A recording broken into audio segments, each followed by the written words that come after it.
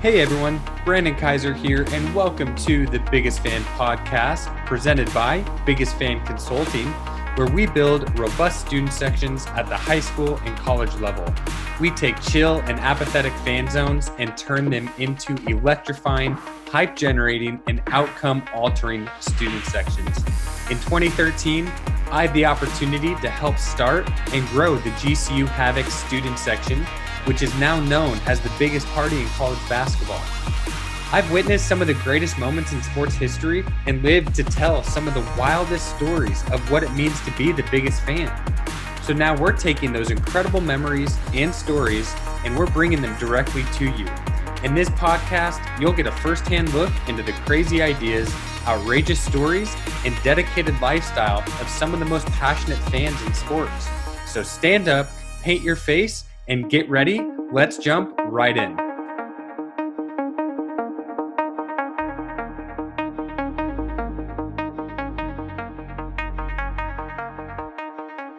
Brandon Kaiser here, and welcome to the Biggest Fan Podcast. Today we have another special guest. I'm incredibly excited for you all to hear his story and who he is, because he is someone that just represents passionate, crazy fandom. And his name is Patrick Hoffman. How are you this week? What's up, BK? Super stoked to be here. And yeah, man, it's been a few years since I've been doing the student section thing, but definitely some fond memories. And yeah, let's get into it. Awesome. Well, we're still in COVID. So where were you? What were you doing? And what happened when the sports world came crashing down?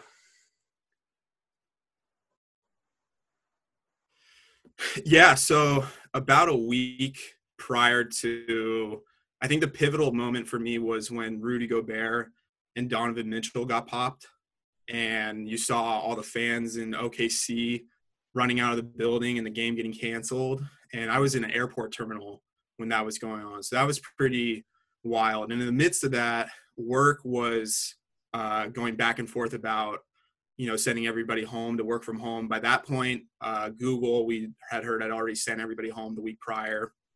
And to backtrack a little bit, the week before that, I'm sure we'll get into the story like long tail, but I was in Vegas for the WCC tournament. And this is a week before I was flying to Aspen to ski. And at that point in time, it was on the forefront of my mind, this COVID thing, but travel was still open, still went to Vegas and full sent it. Then the next week I was in the terminal, saw the NBA stuff, and that was heartbreaking because I'm a huge Lakers fan, and the Lakers just had a huge weekend against the Bucks and the Clippers and beat both of them. And it was like an epiphany when LeBron hit this and one layup. I was like, oh my God, the Lakers are going to win it this year. Week later, season gets canceled. So me and my buddies, we go to Aspen, and Aspen's usually a pretty fun town, during the day and going out at night. And the town was just dead. It was really weird to see. And definitely people were already taking, precautions with COVID and whatnot. And then we actually skied the very last day of the season on Saturday up there. And then the season was canceled on Sunday. And luckily we had our flights back already, so we didn't miss any more skiing after that. But crazy, and then we go into full shutdown. And I, being a major extrovert, was really optimistic it'd only be 2 weeks and this thing would be back in the office ASAP. But here we are a few months later. Wow. So you saw some of the last full basketball games, and you got some of the last days to ski. Yeah, definitely. I took full advantage of, that last week before stay home.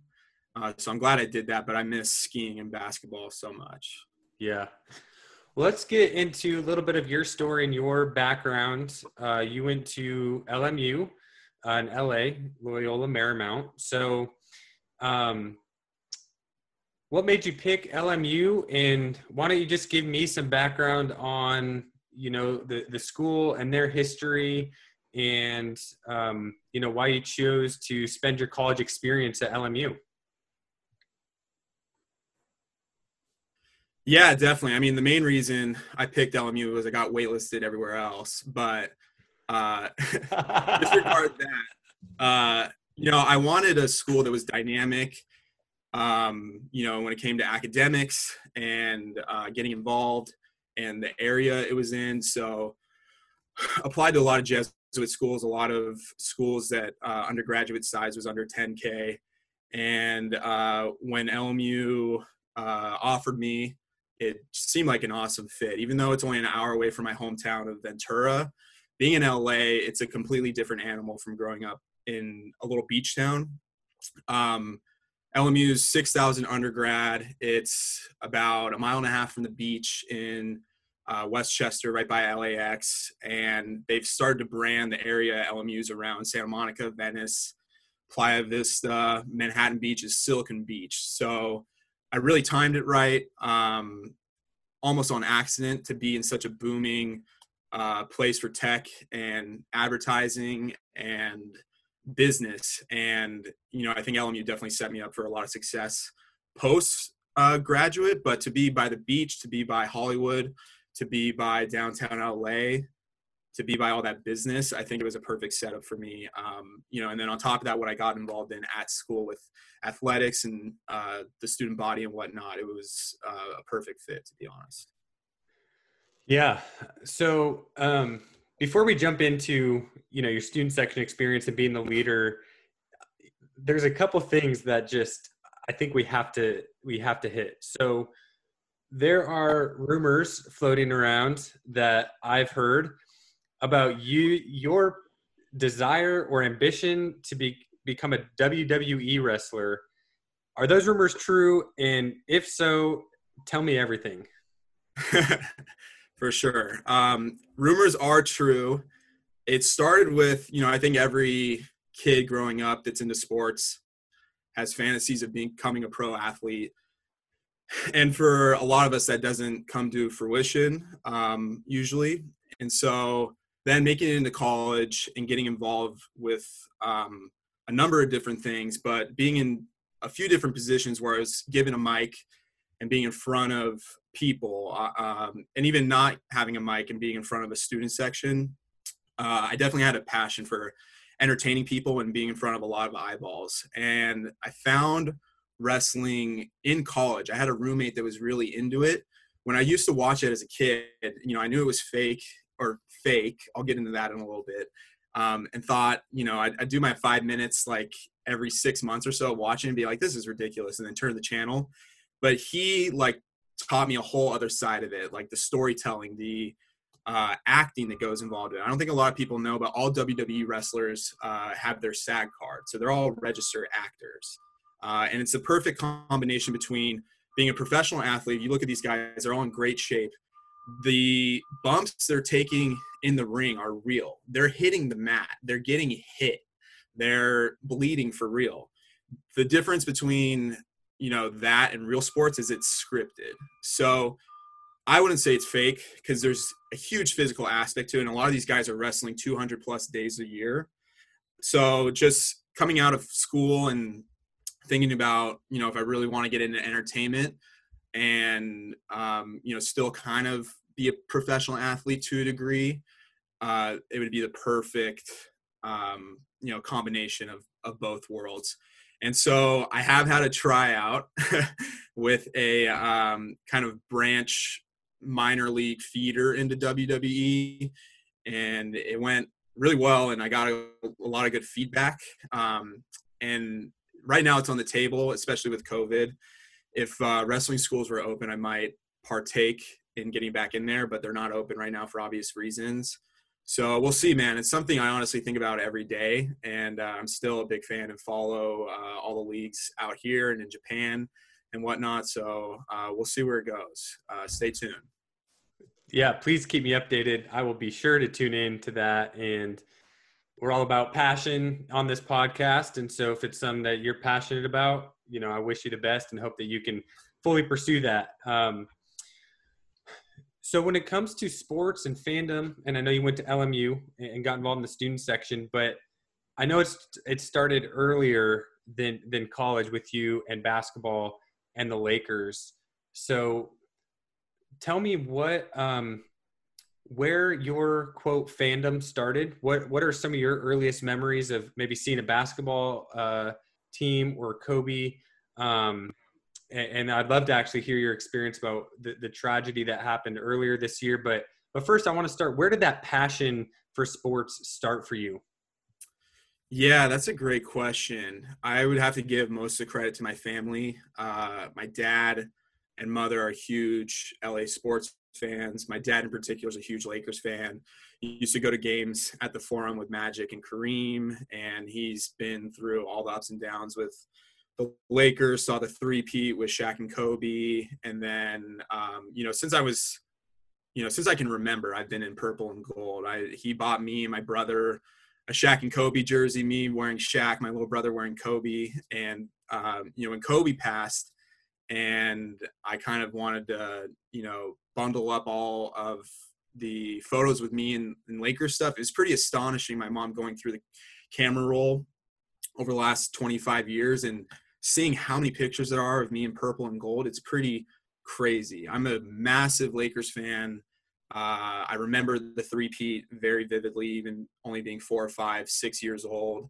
The two championships with Kobe and Pau were huge for me to see the team kind of take a dip and come back and Kobe win those on his own.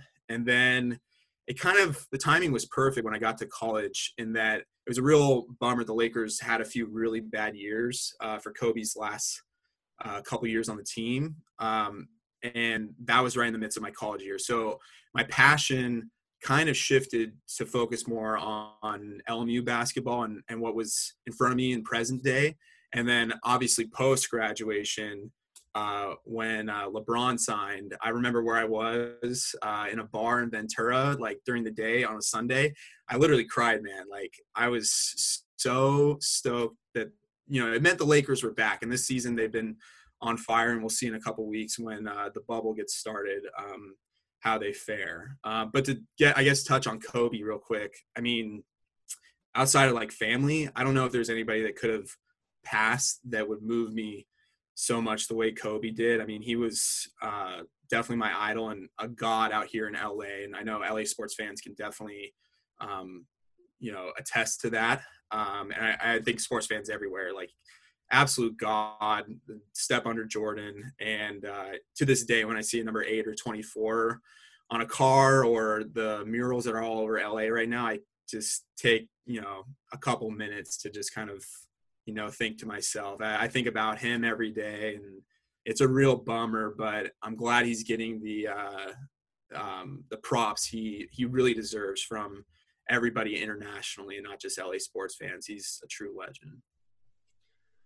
One of the, I think, craziest things about Kobe's passing was literally the day before LeBron passing him and scoring, and Kobe tweeting to LeBron about passing that forward, and then Kobe passing, and now LeBron taking on that Lakers legacy. Like you said, it's just a really profound and special moment that happened. And it's almost one of the many, I just think, bummers about this COVID thing is the rest of that NBA season, and maybe it still will be, but I think it's probably died off a lot with some of the other stuff that's taken precedent in the media. But the rest of the season was going to be really dedicated to Kobe, I think, and it was going to be very honoring to him. And I just think it's a bummer that some of that got robbed.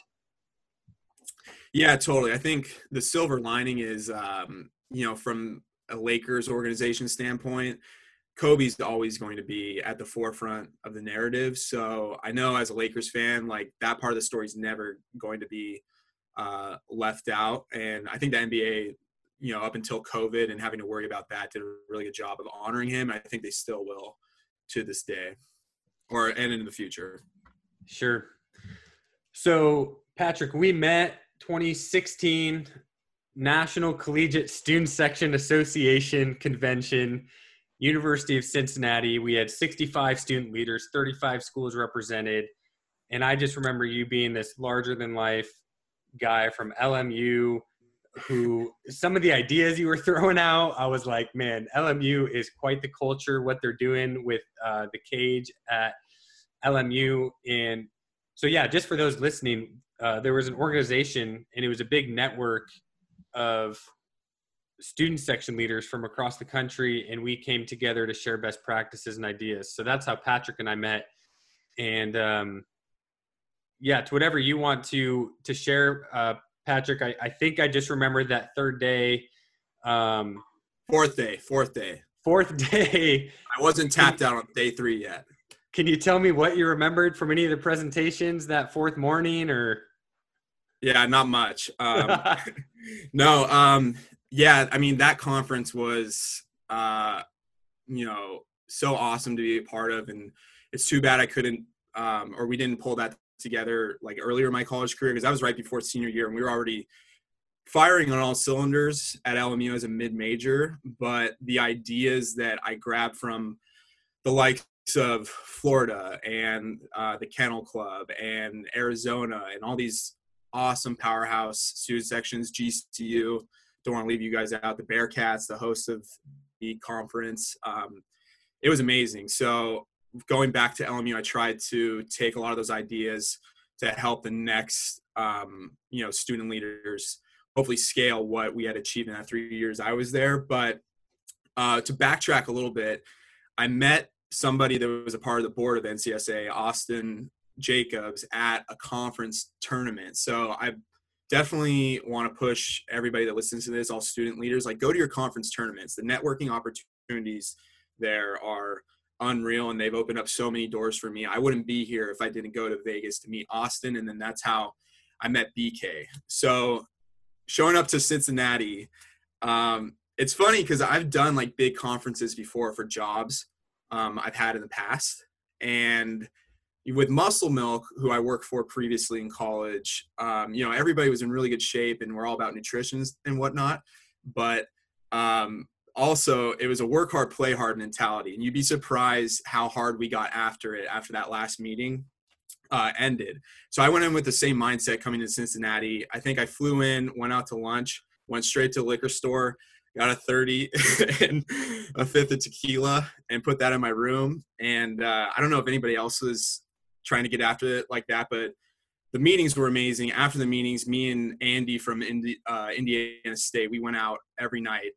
That last day, I don't know if a lot of people know this, but you fly into Kentucky to get into Cincinnati. And so that spurred this idea in my mind, like, dude, we got to hang out in Kentucky for a little bit. So we get done with our last meeting and we go to the minor league soccer game in Cincinnati. I forget the team's name, but now they're a major league team and their student section is off the chain. And that's why we all went there to observe and see what they were doing. So I pre-gamed a little bit before that, had a ton of fun at the game, almost jumped the rails and went after, one of the players from Tampa Bay or whoever they were playing. And then after that, we just kept it rolling. Me, Andy, we pre-gamed a little bit. We Ubered to Kentucky. We went out in Covington, Kentucky, a bunch of little dive bars. Some biker gangs were in town. It was a ton of fun. And then, I was trying to ride the night out because it was already such a special night and special weekend to be a part of everything. But he, at one point, I think at one, was like, Pat, I'm done, dude. I got to go. I was like, go ahead, man. I'll figure my way out. So he leaves, and then I walk out of the bar, and I go to the bridge right in between the Great American Ballpark and the Bengals Stadium, right over the Ohio River. And it was I don't know why. It was just like a really cool moment to take a few minutes and like take it all in. And then I thought it was a great idea to take a little cat nap there, at 2 a.m. About 20 minutes later, on the bridge, I hear a car honking and I see Andy hanging out the window. He's like, Pat, there you are, man. Like, get in. Come on. Like, so we got in the Uber. We got back to campus around 2:30 or 3. And then I was fine to make it for our meetings at 7 a.m. But freaking Casey, my roommate from Buffalo, hope he listens to this, didn't wake me up for some reason. So then sure enough, I start to open my eyes up at like around 10. I look at my watch and I'm like, holy cow, I can't cuss on this. So I stumble my way into the meeting. I remember I think it was the social media manager of the Reds who was speaking at the time. And that was like the one meeting I really wanted to like make and listen to and hear her out.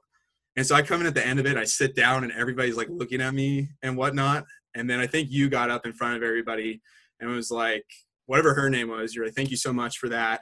Everybody gave her applause and she sat down. And then you were like, ladies and gentlemen, Patrick Hoffman.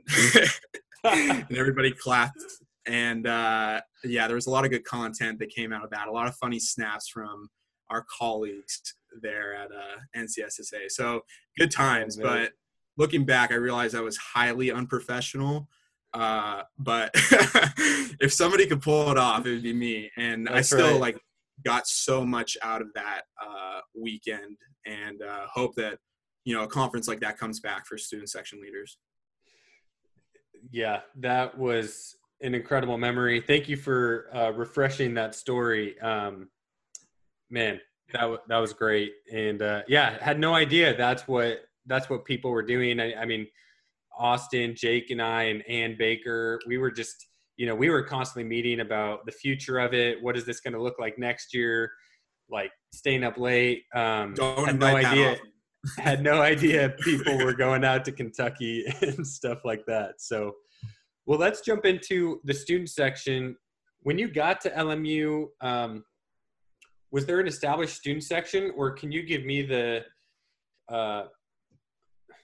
I don't want you to rush it, but give me the Cliff Notes version of your time there from the student section growth perspective, what you inherited when you got there, and then where you left it when you graduated. Definitely. So when I got there, there was a student section organization. At the time, it was called Roar, fitting for, you know, our mascot being the Lions.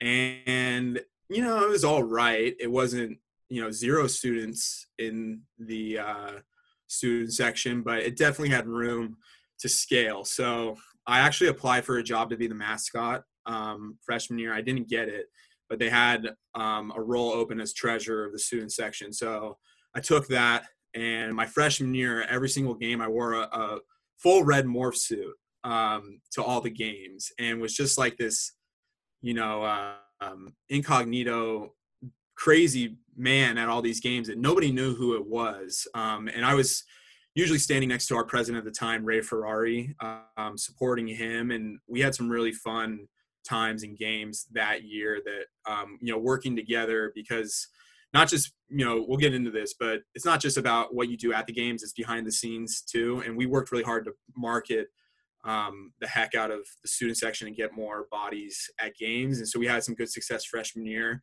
He left after that year, and, you know, the effort and the passion that I showed freshman year, even though I was behind a mask the whole time, the athletic department approached me to be president as a sophomore, which I was so honored to be. And I took it. And from there, really, I think the biggest issue with the student section at that time was actually the behind the scenes. Not a lot of infrastructure from an organization standpoint. So I built out the board to be bigger than it was. We had 5 people freshman year. Sophomore year, right away, I had 10 roles open for students to step in and get involved in marketing and operations and a few different roles. And from there, I just really try to push those students, you know, to market the hell out of the student section, and try to also incorporate some new fun things that would get students excited.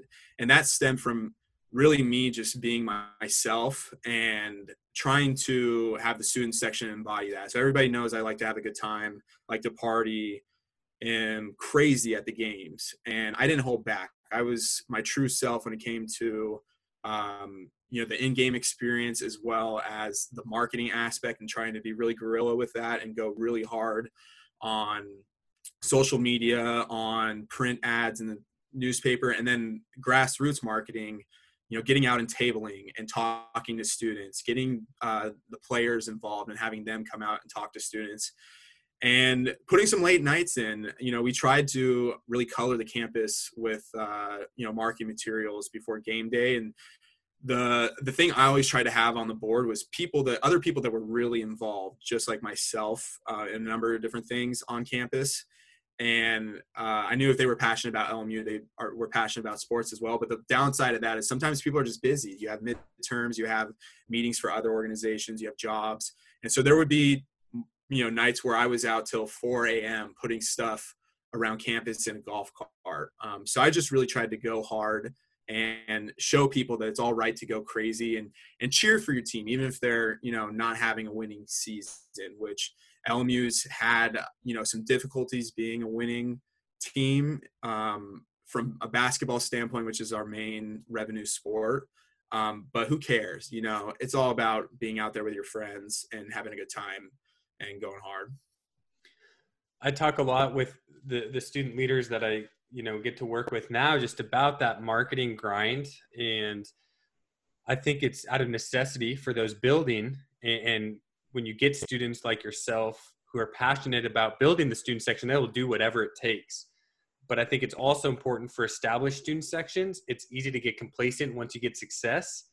And so they stop the grind. They stop that raw organic passion of like, we need every student to know about this because we believe every student should be there standing and engaged and go crazy. And so I unfortunately, I see that across some of the more established student sections is getting complacent with their previous success and not innovating and grinding. And so that's why I think training those student leaders each year is so important. What was one crazy fun idea that you guys tried that either succeeded, or what was the craziest, biggest fail that you guys tried that was just innovative for LMU or student sections? Yeah, I'll start with the fun, good stuff first. Like I said, I tried to have the student section and the student body to be an extension of myself as a leader, because, going back to freshman, sophomore year when the student section wasn't really built up and scaled out, and there was a lot of men's games where I was, one of the only crazy ones in the crowd, but you go to women's basketball and I'd be the only one out there. But I would have such a great time doing what I was doing. And the foundation for that was the pregame. So definitely we tried to raise excitement before games to get students out there and involved, whether it was, big tailgates where we had, jolly jumper slides and what do you call it? The water pit where you dunk, or a dunk tank, bobbing for apples. I'm naming really boring games. We did more fun stuff than that. Cornhole, free beer for students. That was huge to get that passed with our campus police or public safety and the athletic department.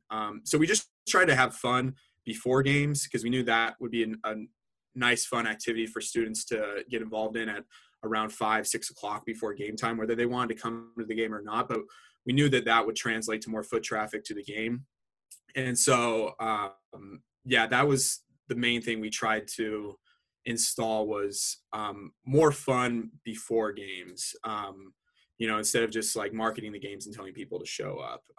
Definitely getting these last few years 2 free beers per student was a huge win. It doesn't have to be beer, but I think if you can get something that really attracts students, like a local pizza place that they all love and are going to flock to, or Chick-fil-A. When Chick-fil-A opened up in LA, that was huge for Amen. Getting students to games. So just listen to the market and see what students want and give it to them, if you can.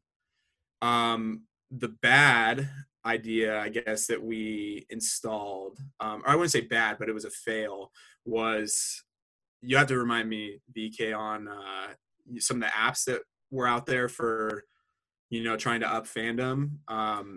Yeah, there's a few different rewards programs. That's the word I was looking for. Yeah. So apps that you could, tag on social media that you're at the game and you get points for, and then you could redeem those points for prizes and whatnot. And you would think that in this digital age and with these, younger generations coming into colleges, that they would flock to, something on their phones to get involved. But that really wasn't the case. Not a lot of traction on that app or on social media at all. So, now that I'm out of school, I haven't done too much reflecting on why that didn't work necessarily. But yeah, there's a lot of other ways, I think, to find success and get engagement from your audience than a third-party app. I think maybe it was too many steps for these students that just wanted to hang on Instagram and Twitter and TikTok and not have to go to another app and fool around with that maybe. Yeah, I think those apps, I've seen them be great tools to communicate, or they can be great like gasoline on the fire, but I've also seen where it takes a lot of time, energy, and money to operate those apps. And then you get, really what you're doing is you're training students to come just for, it's just like a promotion, right? They're great tools, free pizza, free t-shirts. I talk about this every day. They're great tools to get students there, but students are going to come back because the culture and the experience. And Definitely. then if you train students to come for a point or a reward or a promotion, now they're trained to come for that. So if you ever remove that, now they have no reason to come. And so that's just going to then increase this. It's hard to keep those sustainable because it takes so much time, energy, and money. Definitely. So you mentioned the amount of work that you were putting in as a student leader, late nights, building out your team. You guys were grinding because you were passionate about it. What growth did you see in your time there, and what impact did that have on the university or the athletic department? Yeah, growth in terms of numbers. I want to say we hit a few attendance records my junior year. I actually say junior year was probably the peak in terms of like student section performance. We had a lot of big games where we filled out the stands, which is usual. When we play Gonzaga and BYU, usually everybody gets up for that. But the non-powerhouse schools that we played and the fans and the crowds we had for that's really where, I saw a win for us. I think my favorite game ever at LMU was we were playing USD, and we won by 15. You could tell that the sixth man was really making an impact, and we had a lot of exciting players then. And that was just in the middle of my junior year on a random Saturday at 1:00 game time that we had, full stands. At that point, we were using a lot of props. We had a mini Nerf hoop in there. And every time we had a really exciting player at the time, Autumn Jocko, who was dunking all over the place. And every time there was a dunk, somebody would run up and dunk on the hoop. And we had fat heads in the crowd. We had a shirt cannon. We had a lot of different signs and whatnot. And that was a lot of fun, I think. But from a quantitative standpoint, breaking a few of the attendance records in the recent years was a big win, as well as instead of the engagement or just the presence of the student section, not just kids standing up and saying defense, but kids really getting into it and doing their research on the opposing team and yelling things at and getting more diverse with our chants. You could see that difference as well, since like my start of my tenure there. And I guess the impact it had on the school was we actually saw more leaders of the school show up to games. For instance, one of my favorite traditions we have at LMU is our president, President Snyder, comes and sits in the student section every single game. And when I was there, and the current student section leaders that are there now, he stands right next to them and is yelling crazy things, and it's a lot of fun. And so definitely the student section and the athletic program has the attention of real stakeholders at the university now. Yeah, well, congrats. That's amazing results in your short tenure there. You make it sound easy, Patrick, but what challenges did you face as a university? Culture, geographic. I mean, you guys are WCC. You've got Gonzaga, up north. You've got the USDs, the Pepperdines up the road, like mid-major basketball school. But what challenges did you face with getting students to want to come to a basketball game? Why should they go to a basketball game? So just curious what specific challenges you faced at LMU. Yeah, great question. So I think there's two sides to this equation, and hopefully whoever's listening to this, some student section leaders can relate to this. You're not always going to have a winning season for whatever sport that you're trying to support. And so winning definitely cures a lot of issues, with student sections and tickets and filling the seats. But there's ways to work around that. The biggest issue with LMU and getting students to games we're in LA, so we have a lot of competition in terms of entertainment. We're a mile and a half from the beach, beautiful beaches, Manhattan Beach, Venice Beach, a lot of fun to do down there. Other great sports teams in the area. We have UCLA basketball, we have Dodgers, we have Lakers, we have Clippers, Kings.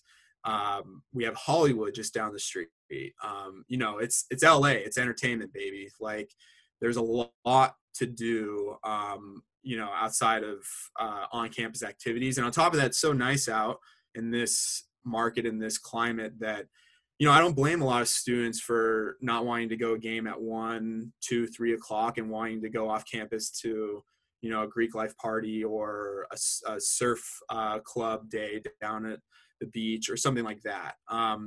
So to tie that back into like some of the things we just talked about, it is upping that entertainment aspect to getting students really excited about, coming to games and making the choice of like, where am I going to have more fun? Where am I going to be more entertained? Where am I, going to build more relationships and better my career at LMU? And so trying to build that narrative and all those pieces around sports was definitely our priority. I think that fed into my persona in front of the student section, trying to be, a larger than life character, because, there's probably times where they're choosing between the student section and going to shows at the Staples Center for Taylor Swift or whoever. Like, the people got to be entertained. So try to bring that as much as possible in the student section and in-game promotions and whatnot.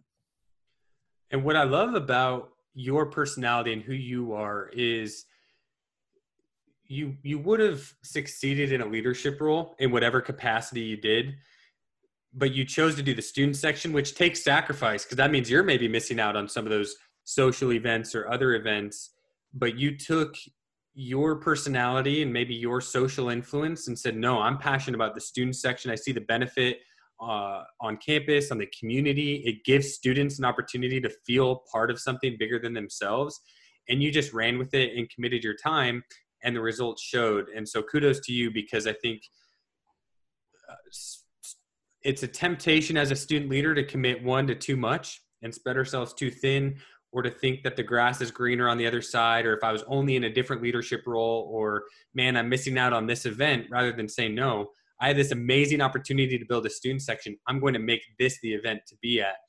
And I think that's exactly what you did.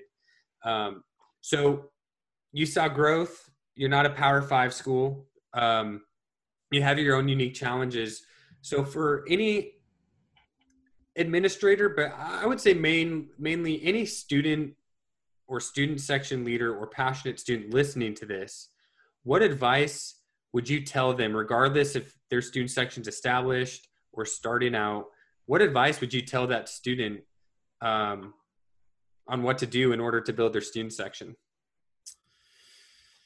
Yeah, I mean, I think it's pretty simple. It's a long road, but you just got to go hard. I mean, for me, like my personality, anything I get involved in, anything anybody gets involved in, they're passionate in, you got to go hard. And so it's a grind, like we talked about earlier with the marketing aspect and, showing up to non-revenue sports, and really just being an ambassador for the whole athletic program and the school as a whole. You just got to go hard and be yourself and show people that true self, and people are going to, gravitate towards authenticity, I believe. So that was the main thing. Don't be scared to be in front of people and make a fool of yourself, because sure, there were games and times in my first 2 years where, something I had thought of might be embarrassing and whatnot. And maybe people would be like, what is this guy doing? But definitely you stick with it and you're persistent in your pursuit, and people are going to gravitate towards that, down the road. Not only like other leaders to get involved with your board and say, I want to get a part of this. I want to work with this guy, but also students and alumni and the community off campus that maybe they're not alumni, and then administrators, when they see, somebody that is that passionate about, their school and their colors, it's going to attract some people. You had two options, right? You could have either pursued the student section or not. You chose the path to pursue the student section, put your heart, soul into that. How did that change you? How did that change your college experience? And how has that shaped who you are today? Yeah, I mean, I can't say enough about the doors it's opened for me to get involved and, rise to the top and not half-ass it, not, just want to be a board member, want to be presidents at a sophomore year level and, ride it out my 3 years. And the main reason I got involved and was so passionate about it was I love sports.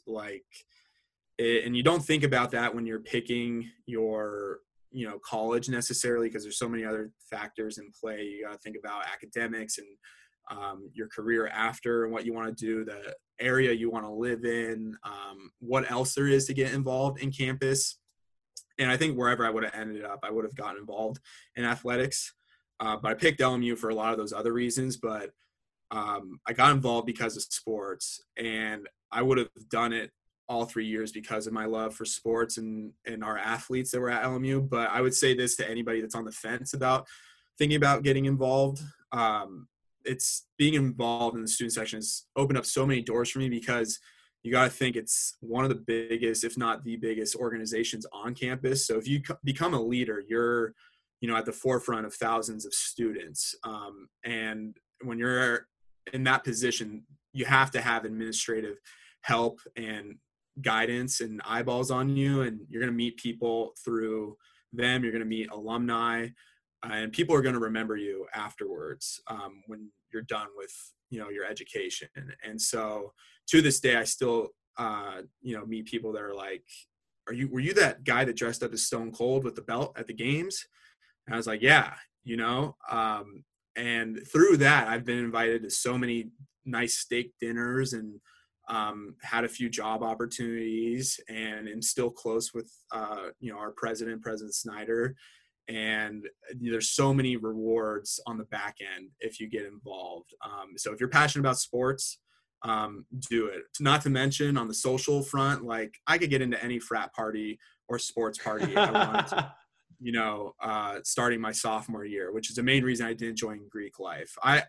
It was so much fun to be at the games in front of the student section, but it opened up a lot of fun and opportunities for me outside as well. Yeah. That's amazing. Thanks for sharing that. The unique thing about a student section is I really believe it's the only group or organization on campus. The only thing you have to have in common is go to that school. You don't have to be part of a certain fraternity, sorority, major, grade, class, dorm. You have to go to that school and you're part of that. So thanks for talking about what a great opportunity for leadership and leadership development and making an impact. Well, last few questions I'd like to ask each person these 3 questions. First is, in your opinion, what separates the best student sections from the rest? I honestly believe, I know we've talked a lot about, passion and my persona and craziness in front of students at games and whatnot, but I really believe it's the infrastructure behind the scenes. Everybody remembers me and my colleagues at games for, what we did at games and those moments, but people don't see the behind the scenes work you put into it. So having a board that's really built out, having defined roles, if you're in a position where you have some heads under you, pushing those students to really perform and get their job done. Having, a true marketing strategy in place, being on as many channels as you can be on Instagram, Facebook, Twitter, Snapchat, now TikTok, forming communities on those channels and pushing hard there.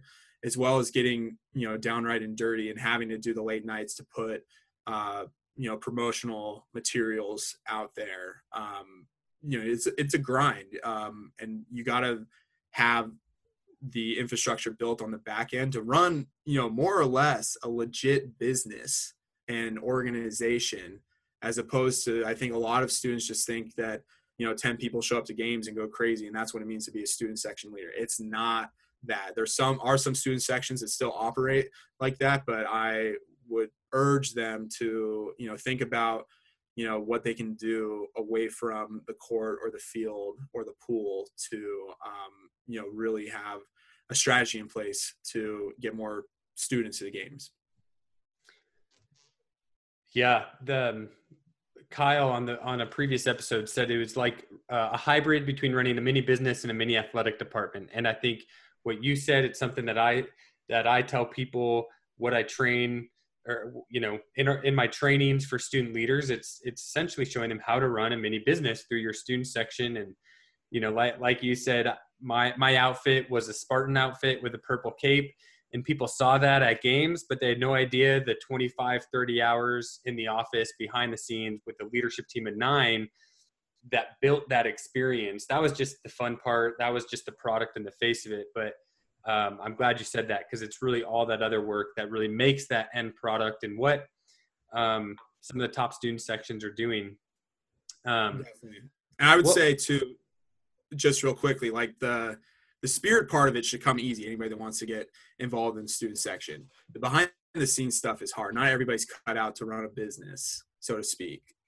So, if you're getting involved in the student section, go crazy, be yourself at games and step out of your comfort zone. But, that's why I love the NCSSA and doing chats like this and meeting other student section leaders when I was on campus, because the behind the scenes work is a lot harder but so important. Yeah, you're right. That's great. What's your favorite Goosebumps student section memory that gives you chills every time you think about it, if you have one? Ideally sports related in the student section, but maybe something else is coming to mind. Yeah, I think my favorite on-campus game at LMU was that USD game junior year, where it seemed like we were just firing on all cylinders. A few non-revenue sports come to mind. We had some really big crowds for water polo games and baseball games and soccer games, and got really rowdy for them. Quickly, I just remembered this one.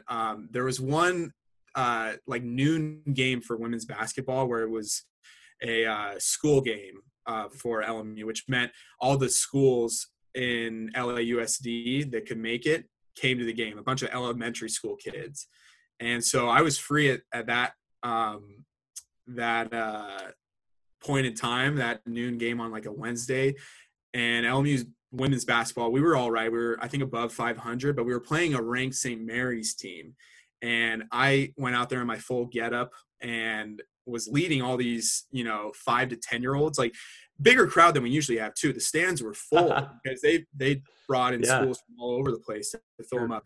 And the passion these little kids brought to the table and the way they followed me and got engaged with my chants in the team and whatnot and supported the team on the court. I wish that, students could shed their egos and be young again almost and be that authentic like these little kids were that day. And so we ended up finishing the first half up by 25 against a ranked St. Mary's team and went on to beat them. And I had so much fun leading those kids. And it shows that if you are your authentic self and you shed the ego and, if you're not a student section leader and you're just showing up to games and you want to have fun, it's there for you to have it. And it makes a real difference on the court. And it shows you can make an impact on those kids' lives and other people just besides the students on campus. What a great story. I love to hear that. I got the goosebumps, hearing about that story and imagining you leading these hundreds of 5 to 10-year-olds just going crazy. Last question, Patrick. If you could be a student section leader, dress up like Stone Cold or whatever getup you choose for one more game, you knew you would have 100% student attendance at capacity. It was going to be packed, engaged. What's the scenario? What's the venue? Who's the opponent? And what are the stakes? Yeah, great question. Let's see. First, I got to find a wrestler I haven't dressed up as. Stone Cold's an obvious one since I've lost my hair. I've dressed up as Macho Man, Ric Flair, Hulk Hogan. I don't know who would be next. I'd probably just go with the Stone Cold getup again. Maybe Pat Hoffman, WWE wrestler. Penthouse Pat Hoffman. That's the moniker that I'll probably go with. But probably playing Gonzaga at home. We haven't beat them since 2011.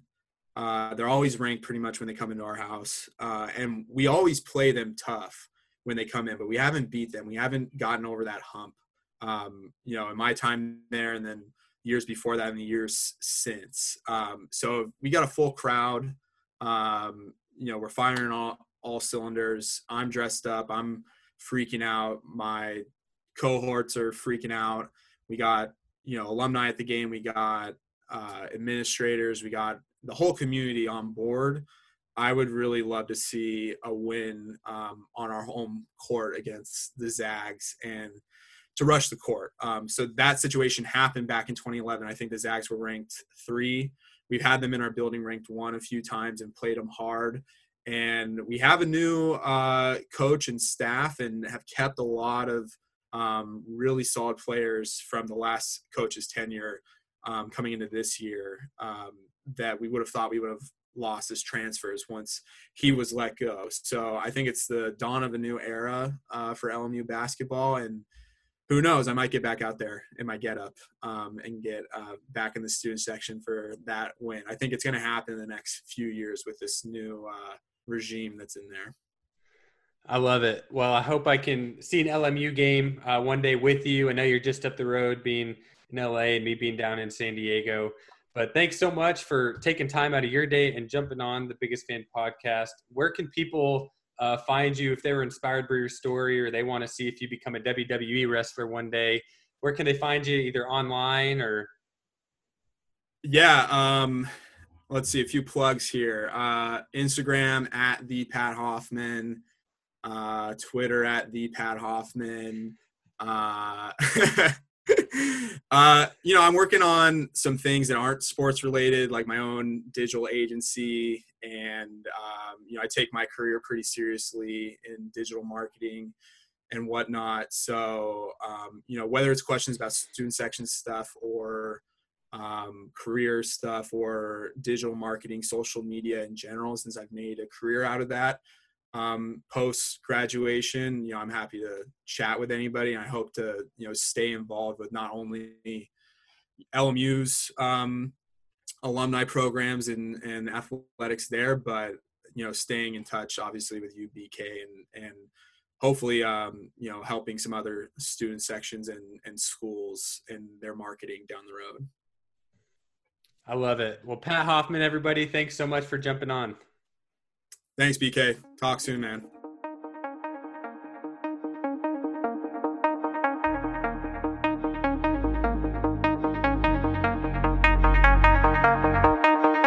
Thanks for listening to the Biggest Fan podcast. If you enjoyed what you heard, make sure to give us a rating and make sure to subscribe.